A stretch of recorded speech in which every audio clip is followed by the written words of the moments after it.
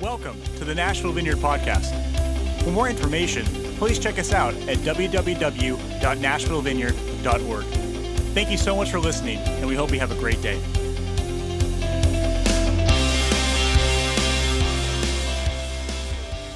It's a really low-key Sunday, isn't it? We have a thing called Simple Sunday, and every first Sunday of the month, we take a break from the band and from communion and all of that, and we just pare it back a little bit, and it's one of my favorite times. So we're going to get started here in just a minute and get things ready. Hey, I'm not sure if you've got one of these. If hopefully you had one when you came in.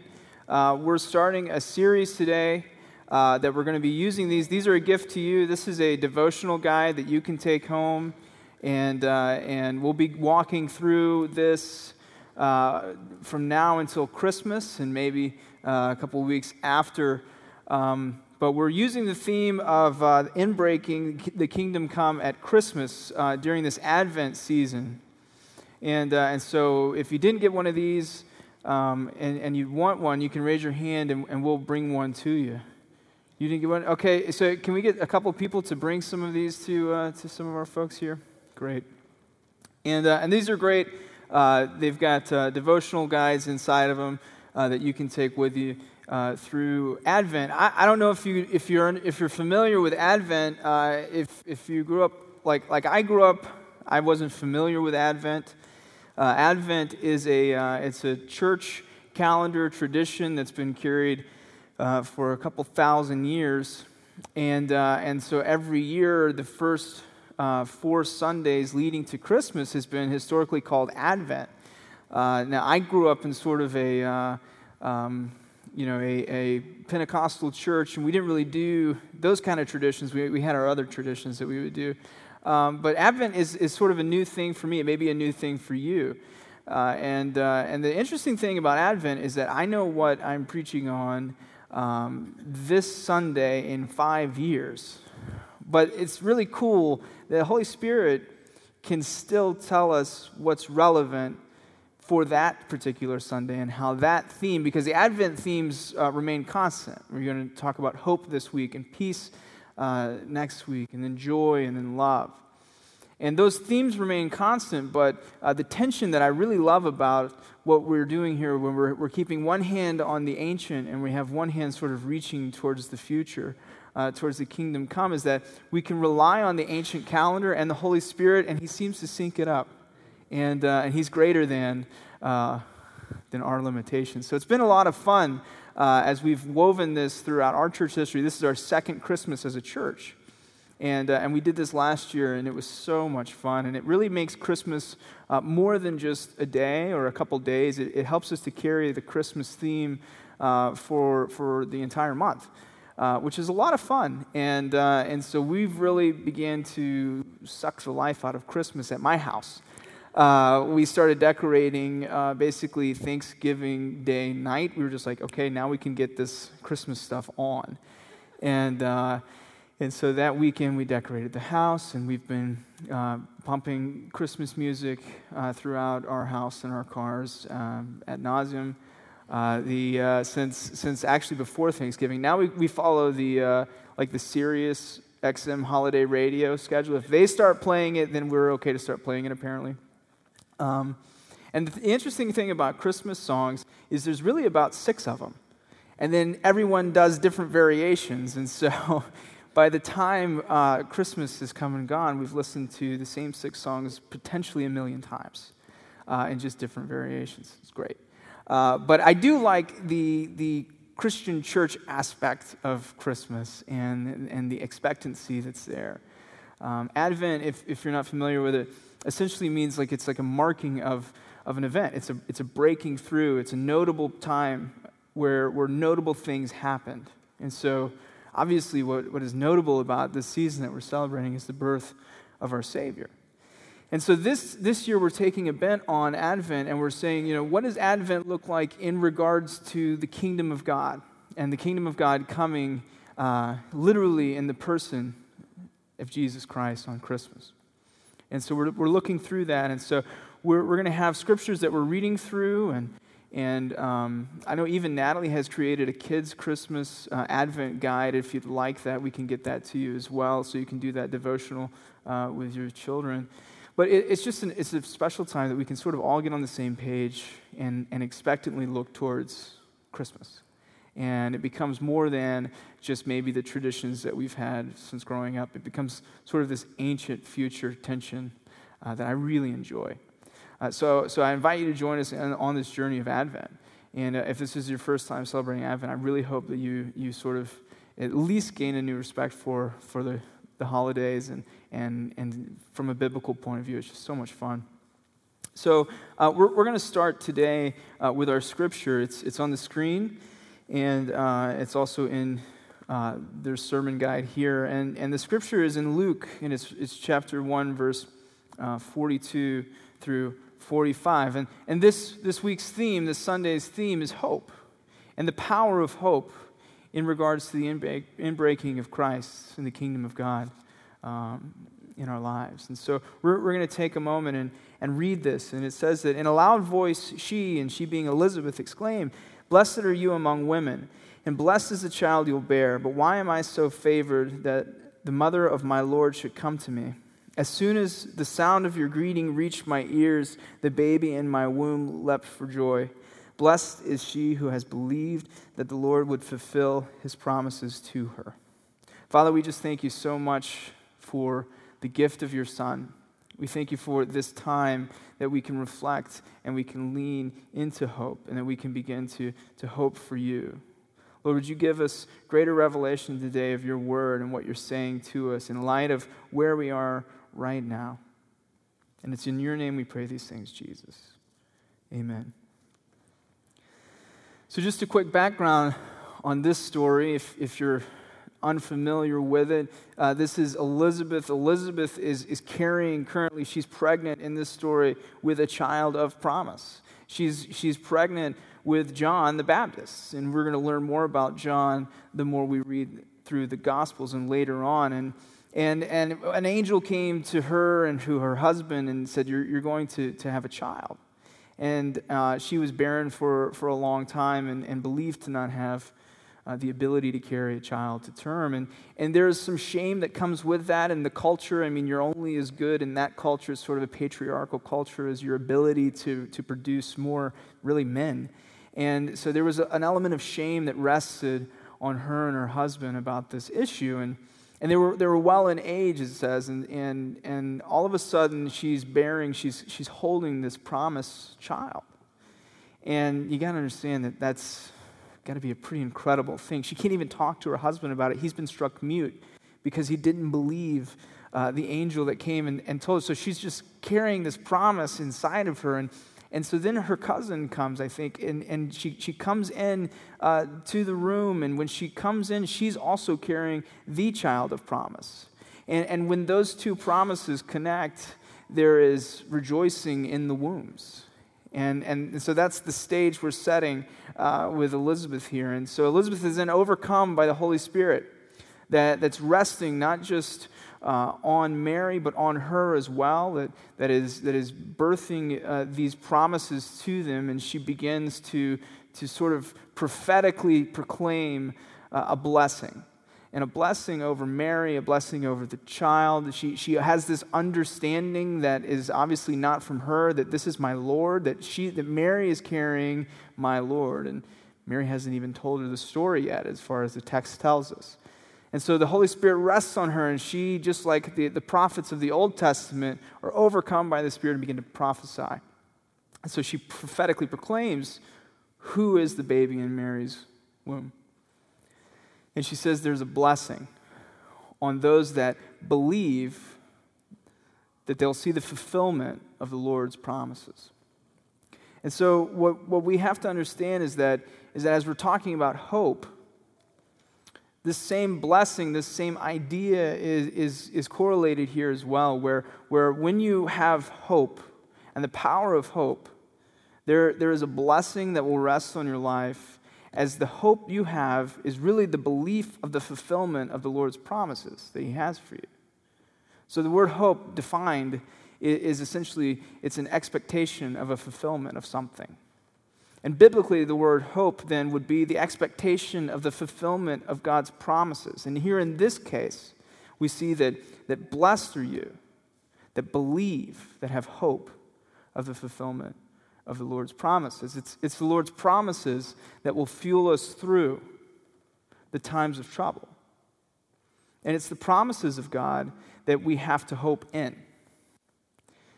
And we have to understand that when we come to God's promises, that we see those in the face of our circumstances, in the face of our problems, and we actually then begin to hope in the fulfillment of God's word. Christ was the fulfillment of a lot of promises throughout Scripture, and this moment marks a fulfillment of a historical promise that had been given since the fall of man, that one day there would be another, and one day the Lord would begin to restore and reclaim.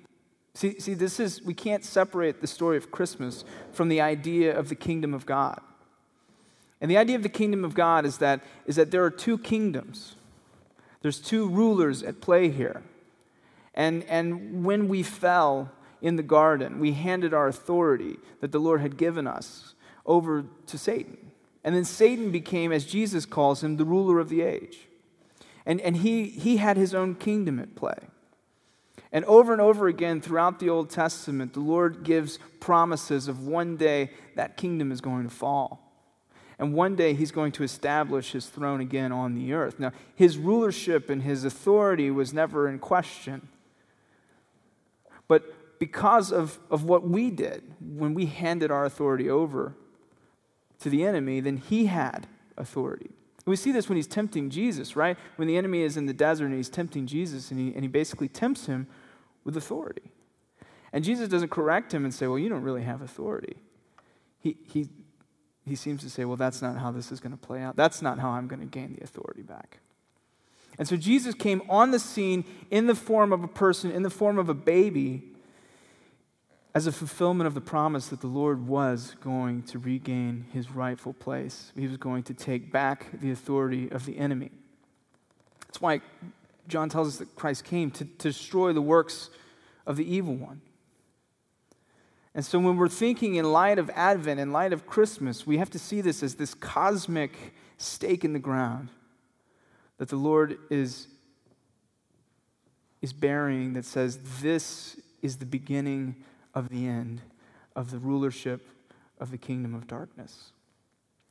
And so from Christ's birth on, he began to inaugurate, to establish the kingdom of God on earth as it is in heaven. It's his prayer that his kingdom come here.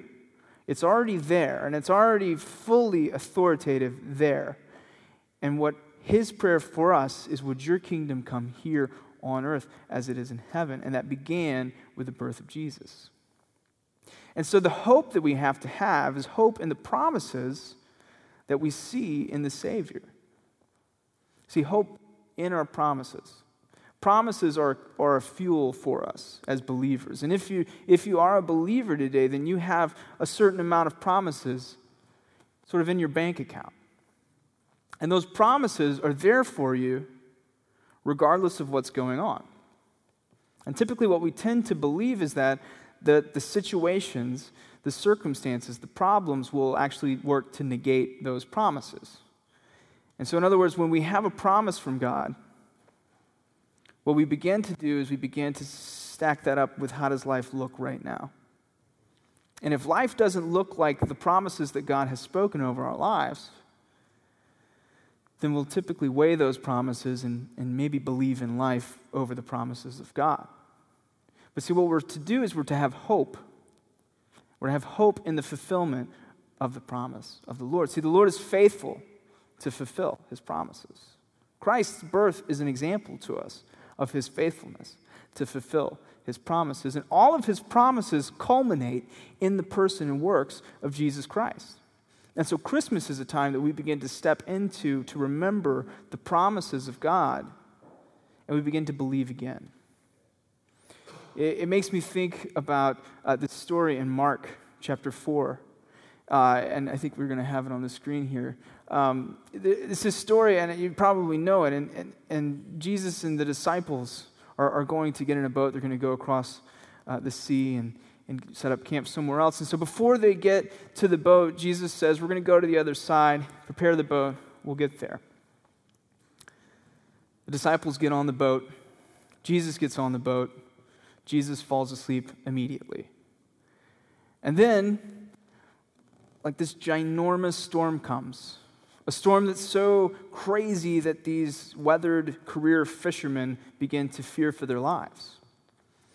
And they're so fearful that they wake Jesus up with an accusation that says, don't you even care? Don't you care about us? Don't you see we're about to die? And Jesus stands up and he calms the sea and he speaks peace. And then he turns to him and he says something poignant. He says, where's your faith? And it's an interesting question, but the question is faith in what? It's faith in the promise. He already said we're getting to the other side. That was the promise. Before they got in the boat, Jesus said, we're going to the other side. We're going to make it. And the storm came, and they began to doubt the promise. They began to put more authority, more agreement, more weight in the storm than they did in the promise. And that's what we do, right?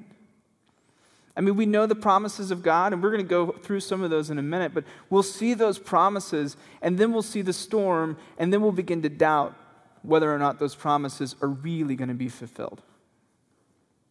And just like the disciples, we'll begin to cry out to God and say, don't you even care? Don't you even care about this? And what God is saying that you have to understand is that when you see a problem, you need to understand there's a promise right behind it. And as we begin to have our minds renewed, which is what Paul tells us we're supposed to have, as we begin to put on the mind of Christ and start to think about life the way that Jesus sees life, we'll start to understand that when there's a problem, there's a promise. And when there's a promise, the promise always trumps the problem. And it's our hope in that carries us to the other side, so to speak. It's an interesting order of operations. Usually if there's a text, I try to read a couple chapters before, a couple chapters later, just to kind of get some perspective on what's going on. And a couple chapters before, actually just one, in chapter 3 of Mark here, Jesus calls the disciples to him. They weren't disciples yet. And he gives them the authority to heal the sick, cast out demons, preach the good news that he's been preaching. He says, preach my gospel. He commissions them, gives them authority, sends them to do it. Now, it's literally a couple days, according to the text, from that point to this point. And here are the disciples. It's really maybe potentially one of their first really big chances that they can begin to walk in that. Whenever there's a storm that happens, you have the opportunity to give your peace to it. And what you have to do is you have to understand that when you begin to diminish the promise and elevate the problem, it's hard to give peace from that place. The only way that Jesus could speak peace is if he had peace.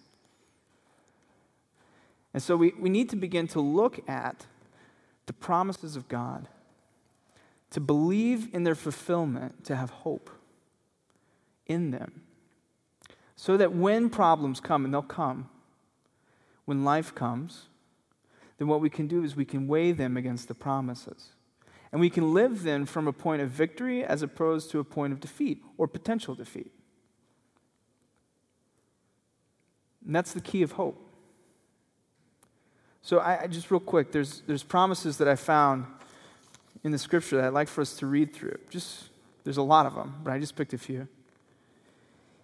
So we look at Isaiah 40:29. It says, He, this is God, gives strength to the weary and increases the power of the weak. It goes on to say in 41:13, For I am the Lord your God who takes hold of your right hand and says to you, Do not fear, I will help you.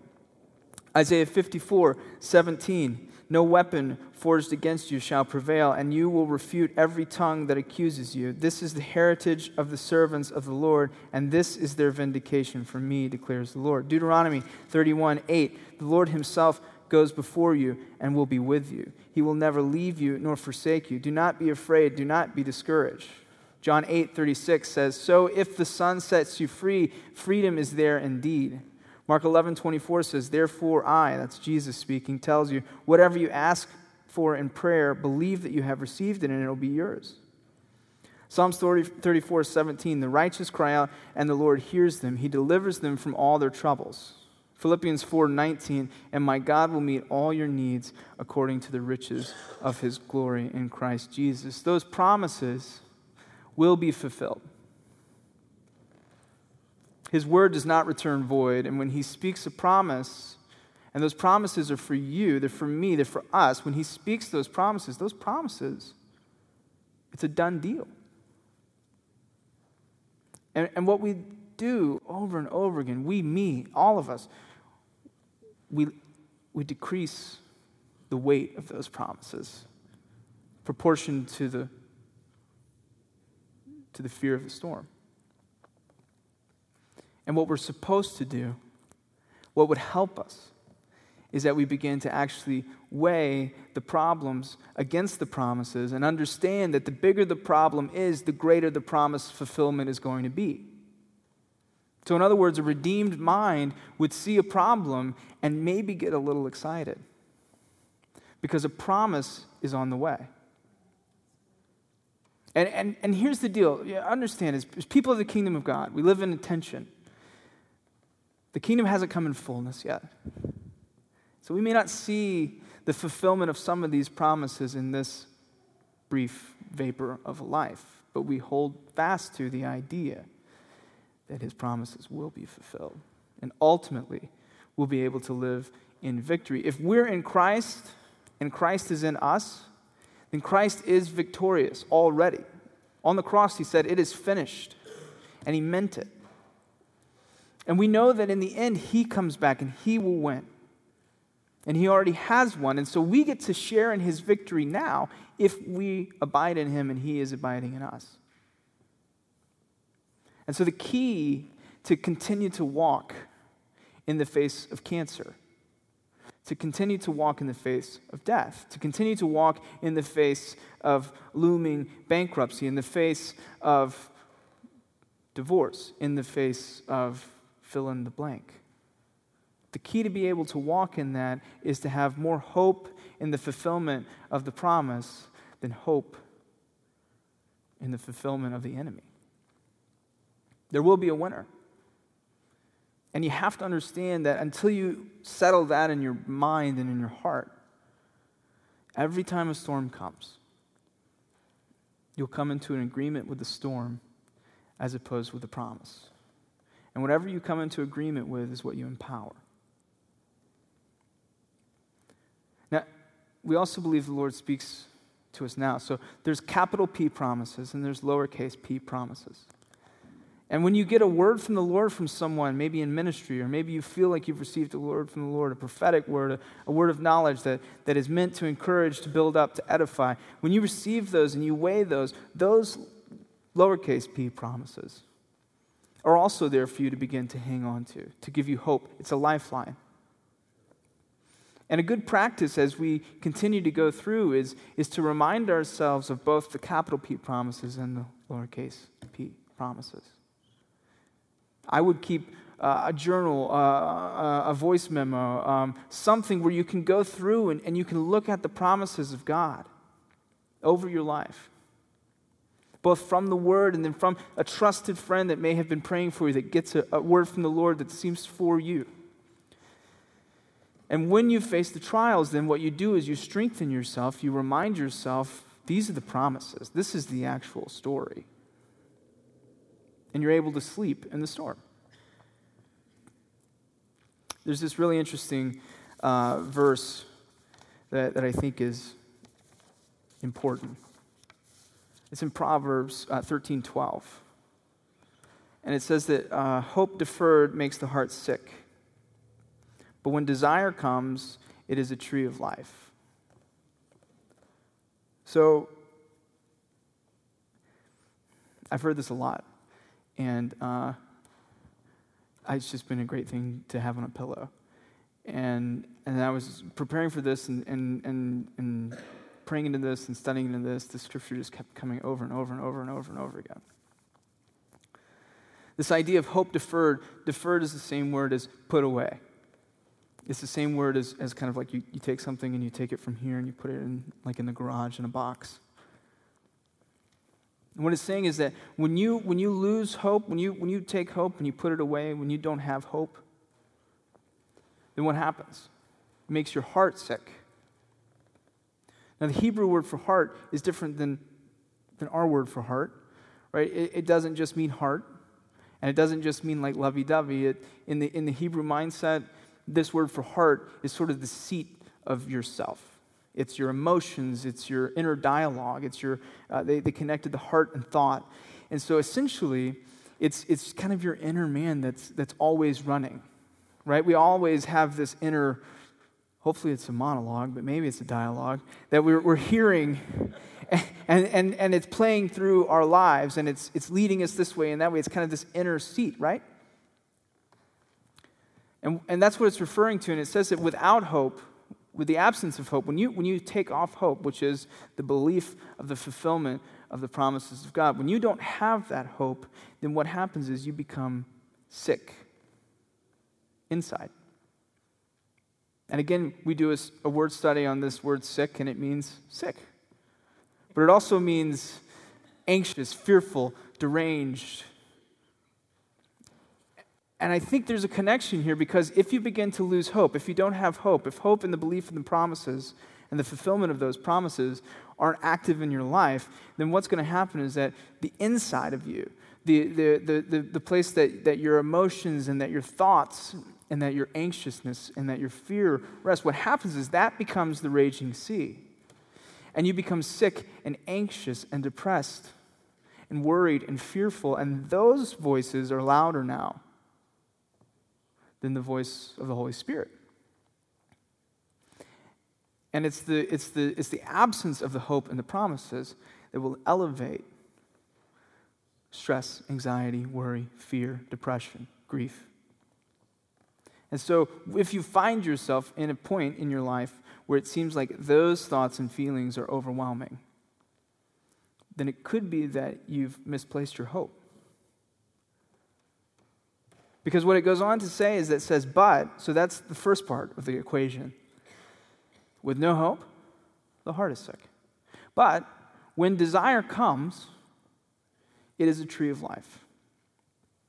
So desire is the same word here that's used for anticipation, expectation, which is the same word here used for hope. Anticipation, expectation of the fulfillment of the Lord's promises, of something, right? It has to be something, and it's the fulfillment of the Lord's promises. Same type of words used back in Luke chapter 2. So when that anticipation of the fulfillment of the Lord's promises comes back, it says, then it is a tree of life.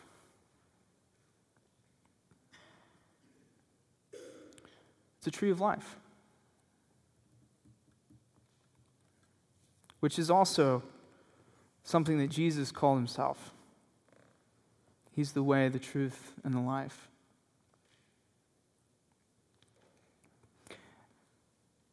When we see that Christ has come, that he came to earth as a baby, that he defeated death, hell, and the grave, that he conquered the enemy, that he forgave us once and for all of our sins, that he rose again victorious. When we have our hope, the desire that leads us to that, we get to combat the waves. We get to tell the storm to be peaceful, because peace is where we're abiding, because we're in Christ.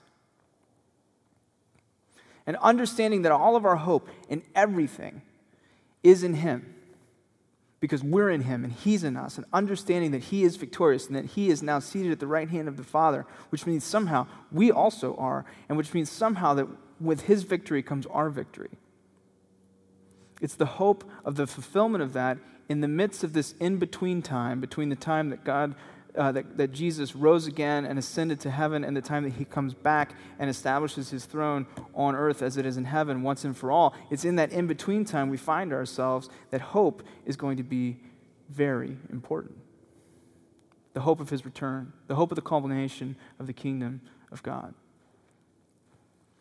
And if you find yourself today in a place where your hope is lacking, where anxiety is winning, depression is winning, where stress is winning, anxiousness, fear, where those places seem to win, then we're invited to a place to hope again.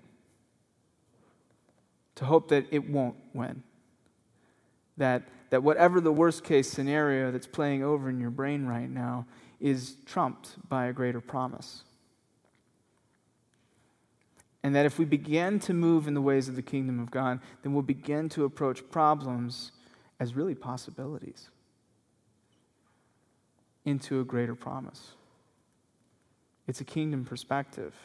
It's the perspective that Jesus is inviting us into today. And this is why hope is so valuable. It's such a tool that we can use as believers to reorient ourselves around the truth of hope, around the fulfillment of the promises. His promises are greater than your circumstances. Period. And it's our hope in that will fuel us to the other side of the storm. The storms will come, and it'll test the faith in your promise. But it's an opportunity to give the peace that you have to those storms. So I feel like there's potentially two camps today, because we're going to have a time of reflection and worship and ministry. And I feel like there's two camps. I feel like there's one camp that maybe has deferred their hope. That for whatever reason, the promises have been diminished because the problems have gotten so large. And it would take a miracle to kind of regain your faith in those promises. And what we'd like to do today is to come around you and pray for that miracle. We'd like to lend you our hope so that you can have some. So that when that desire comes, and we'll ask the Holy Spirit to give you back your hope.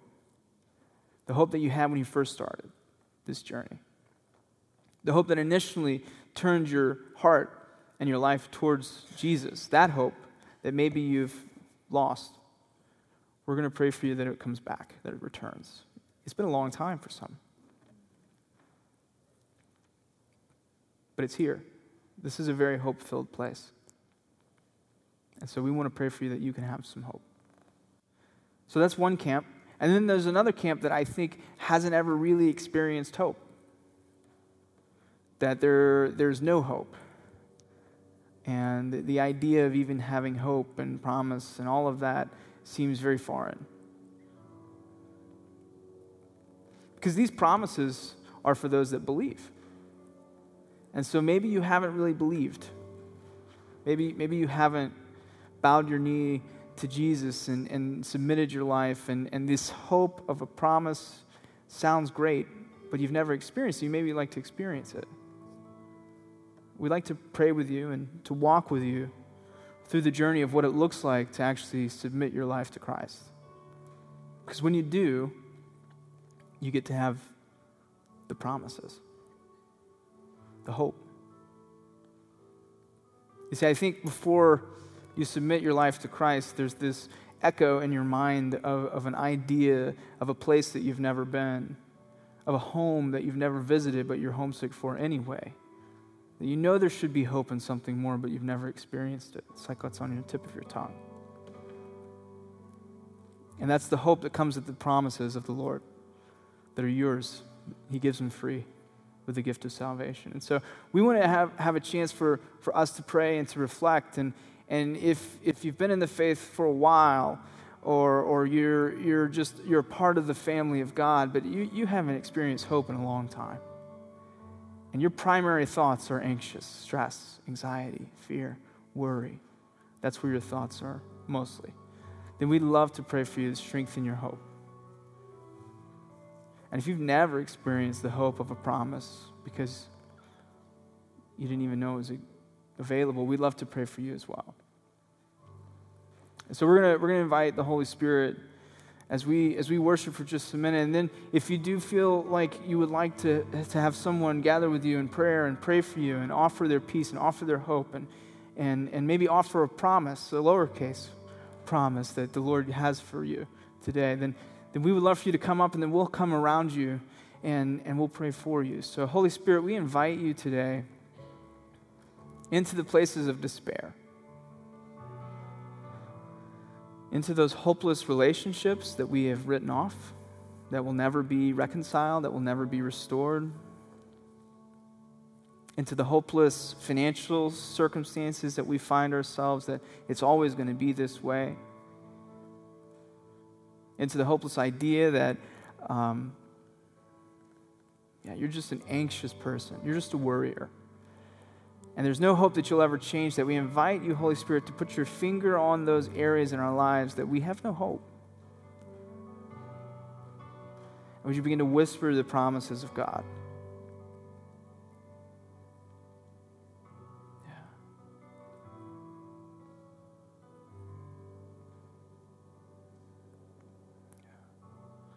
I just feel like there's a hopelessness of a family situation, of ever being put back together. And I believe the Lord wants to give you a promise, to remind you of a promise that if you have raised them up the way they should go, that they'll never be able to depart. And He will bring in the prodigals.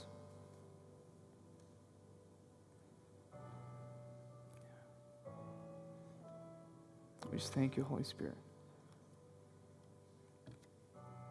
So we're going to take time and worship. And if you do feel like you need prayer, please come to the front. We'd love to pray for you. And we'll gather around you. For all upcoming events or more information about the Nashville Vineyard Church, please check us out at www.nashvillevineyard.org. Thank you again for listening, and we hope you have a great day.